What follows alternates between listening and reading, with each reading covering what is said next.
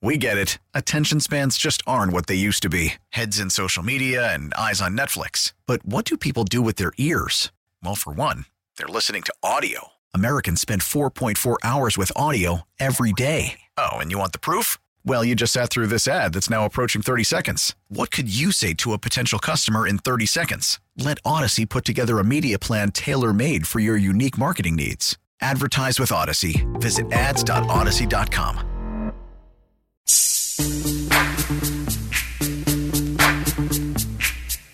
Yo, VIP. Let's kick it. This is Danny and Dusty on the Odyssey app and Portland's sports leader, 1080, The Fan. All right, stop. Collaborate and listen. I sit back with my brand new invention. Joining us now is the owner of BeaverBlitz.com and one of the best to cover the Oregon State Beavers. And we got Vanilla Ice just for her. Angie Machado joining us now. How you doing, Angie? That was so good. we had to get the Ice Baby for you. I saw that you tweeted out a picture of your Powerball ticket. Are you the person that won $1 million in Portland? Because I heard that a winning ticket was sold in Portland. No, I did not. So Okay. I'm still doing my day job. My couple day jobs. So no, I did not. There's no big, like NIL, Oregon State NIL formed, and Angie Machado has dropped off the planet. No. But I did get a Powerball, so that is crazy because I never liked getting it. So I just went ahead and reinvested my Powerball there, and because you never know. Tonight is it tonight? Tomorrow? Saturday? I don't even know when the drawing. I don't play. I think it's Saturday. Yeah, then the next one's Saturday. Okay. It's Friday or Saturday. Okay. Well, we got bigger things to worry There, about I'm between good. now and then. And that's Oregon State heading up to Seattle. Beavs going to be playing Washington now. I don't know about you, but I saw all the rain that we're going to get down here. They're supposed to get a bunch of rain up in Seattle as well. Not quite as bad as down here. But in this matchup, you can't be much happier if you're a Bee fan or if you're Jonathan Smith than the prospects of playing this pass-happy offense in your ability to run the ball as the Beavs have really come into their own with their ground game. Yeah, I love the matchup from the start regardless, just because Oregon State's secondary is so strong. So I think that matchup between Penix and the Huskies passing attack and Oregon State secondary was big, but I think the weather is going to be a big difference. I don't think they're supposed to get quite as much as we are here in the Portland area, but I think that rain, that wind, I mean, if you've been up to Husky Stadium in November, you know how cold and wet and rainy it can be. So I do like that matchup. If Oregon State is able to control the ground game, I think that gives Oregon State an advantage. Angie, speaking of controlling the ground game, have the Beavers decided on a running back that they're going to give like 15, 16, 18 carries a game to? Has that been the guy? Are they going to go with Fenwick? Are they going to go with Martinez? Is Jam Griffin going to be the guy? Because they appear to be leaning one way, but every game it seems to be, well, maybe we can go with the other guy. Like they've got guys that can go with workhorses, but will they make a decision and decide on one? Yeah, I think it's pretty much Damian Martinez now. I think he's earned that spot. I do think we see some Jam Griffin, and I think we see Deshaun Fenwick kind of as that third option. But Damian Martinez is the guy, and I really think it goes back to if you really listen to Coach Smith back after that Utah loss, he really was vocal about just the play calling, and it was on kind of somewhat on the coaches. He wanted to reevaluate kind of what they were doing, and it's going to be Martinez is going to be getting the start, and like I said, I think you see some Jam Griffin in there, but Martinez has shown what he can do, and a few games later than I thought game 3 he'd be the guy, but halfway through the season, he's the guy. And that's an interesting thing, though, is that everybody saw this coming. When he was one of those guys that he popped early, you could see that he had that it factor. Whatever it is that coaches look for, you could tell that Damian Martinez has it.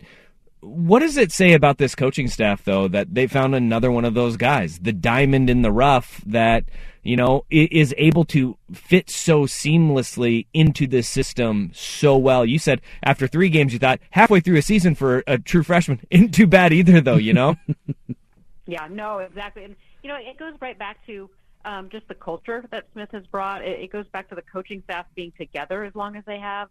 they look for certain qualities in players. And I just got done taping our podcast, and we had Kim Grinolds on from Dogman.com, and he was talking about Chris Peterson and kind of how the whole package of recruiting and identifying, and that's really kind of Jonathan Smith's MO as well. It's not just go out. I think Kim said something about Peterson said he had to like a guy not just on Saturdays. He had to like him the other 6 days of the week too. And that's something, Oregon State, it's character. It's looking for guys that fit the mold, the workhorse. But they've gone out and found some good guys. Jack Velling out of Seattle, the true freshman tight end, is really stepping up. But these are guys that had other offers coming in late, and they stuck with their commitment to Oregon State, and then they reaped the rewards then by early playing time. Angie, I don't want to look too far ahead, but the idea of the Oregon State Beavers, if they win this game, they have what could potentially be a truly special season on their hands. What does a win here really mean for the Beavs and what Jonathan Smith has built and is continuing to build going forward?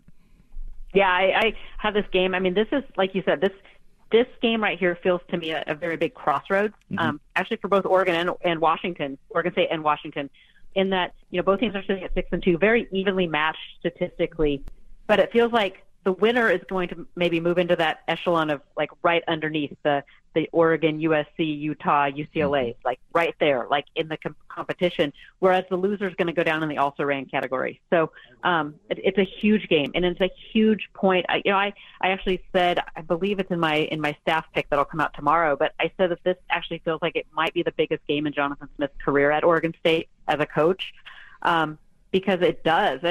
Oregon State in this rebuild, they've done all the things that we've talked about that has to happen over time. They came in, didn't win any games, and then they win like the FCS game, and then they go in and they start playing closer at home, and then they start winning at home, and then they start this year. We're seeing them win close games on the road, and come from behind and make wins. That Fresno State and Stanford game come to mind, and the next step now is to win against a really a good opponent.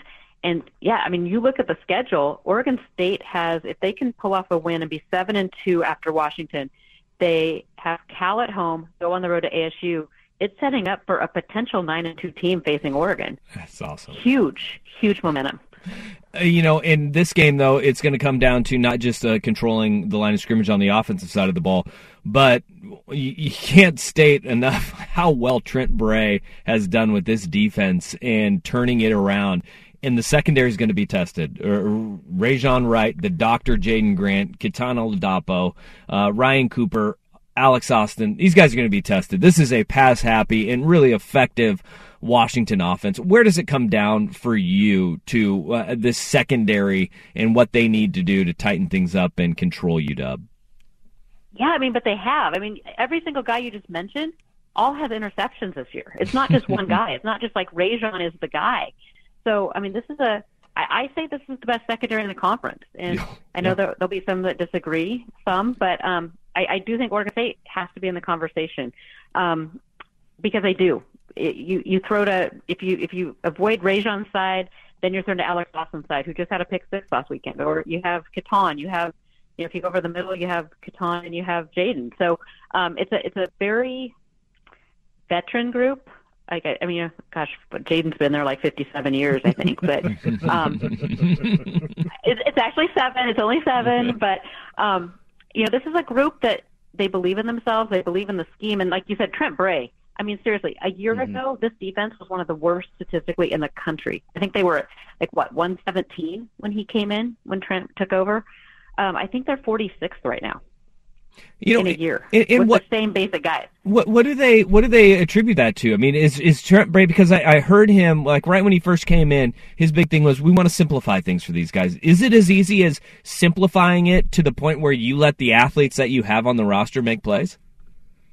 Yeah, it is somewhat, but they also have been playing very sound, and they believe in the scheme. So if you look at linebacker play has improved, but Trent also is very aggressive. I mean, Oregon State's deficiency would probably be, the defensive line, and it has been the deficiency for years. But where they're getting they're getting some traction in that people don't know who's blitzing or who's coming in a pass rush. You could have an outside linebacker. You could have Jaden Grant. You could have Katana Ludako. Guys coming from everywhere. So it's very complex in that regard for offenses to read who's coming from which direction. But Trent lets him play. He says if you make it a little simpler, you stick to your assignments and you can play fast. And that's what we're seeing this year from the Bees.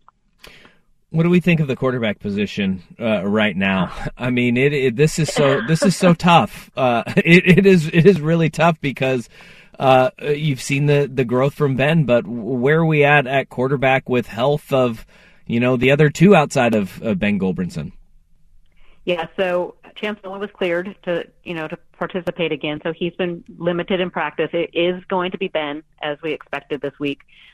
If I had one complaint about Oregon State, it's the quarterback play. Mm-hmm. I mean, I think that is probably their biggest weakness, which it surprises me, and that is maybe my biggest take with Coach Smith and Coach Lindgren. You have Brian Lindgren, one of the brightest younger offensive coordinator minds out there. Jonathan Smith is a former quarterback, is known as an offensive guy, and the struggle they've had to attract top-level quarterbacks is really surprised me, I guess, in the 5 years now that Jonathan's been coaching this team. So it's an interesting one. I know they have a top prospect committed, so if Aiden Childs ends up in Corvallis, which we're expecting, he's got some things to him. I like what I see from his game, but I like Ben. I think Ben feels more comfortable in the system. Carter Baines and I just had a discussion about, he's still calling Ben new. And I said, well, this is going to be his fourth start. I mean, at some level, he's not new anymore. He's taken live bullets against Utah and some decent defenses. So it's go time for him. And then the question remains, though, okay, so let's say Ben wins this game or, plays a tight game up in Seattle, and then Chance is ready to go. Did you see enough from Chance? Coach Lindgren will say he doesn't want a guy to lose a starting spot because of injury. But what I saw from Chance Nolan before the injury was, 6 interceptions in 5 quarters. Yeah. Is he going to do enough to win that spot back? Or does Ben give you the better shot to win? It's going to be an interesting dynamic, and it's never easy. I have 2 sons, and one did play some football, and I said, you're never going to be a quarterback because that's what happens. That is so true. And have we heard just kind of with Tristan, and he's just still listed at the depth chart as the or in there, and he was so special before that leg injury, but is it just the other guys have just outplayed him since then? Yeah, I think with Tristan, and I can't speak to anything except that, he is the backup right now. But I just, what I've seen, what I saw in fall camp with him at practice, it just looks like there's maybe some residual tightness in the hamstring, maybe just not the mobility that he once had or the speed. So, like I said, I don't know exactly where he's at health-wise, but he is not in the coach's eyes at the same level that Chance and Ben are. What a bummer. Well, we're looking forward to tomorrow night up in Seattle. It doesn't get much bigger than Oregon State and UW for what's on the line in both these programs. The Beavs in the top 25 of the college football playoff ranking. They're in the AP top 25 and now can make a statement on national television. Angie, thank you so much for the time. We really appreciate it. Thank you, guys. There she is, Angie Machado from BeaverBlitz.com. We get it. Attention spans just aren't what they used to be. Heads in social media and eyes on Netflix. But what do people do with their ears? Well, for one, they're listening to audio. Americans spend 4.4 hours with audio every day. Oh, and you want the proof? Well, you just sat through this ad that's now approaching 30 seconds. What could you say to a potential customer in 30 seconds? Let Odyssey put together a media plan tailor-made for your unique marketing needs. Advertise with Odyssey. Visit ads.odyssey.com.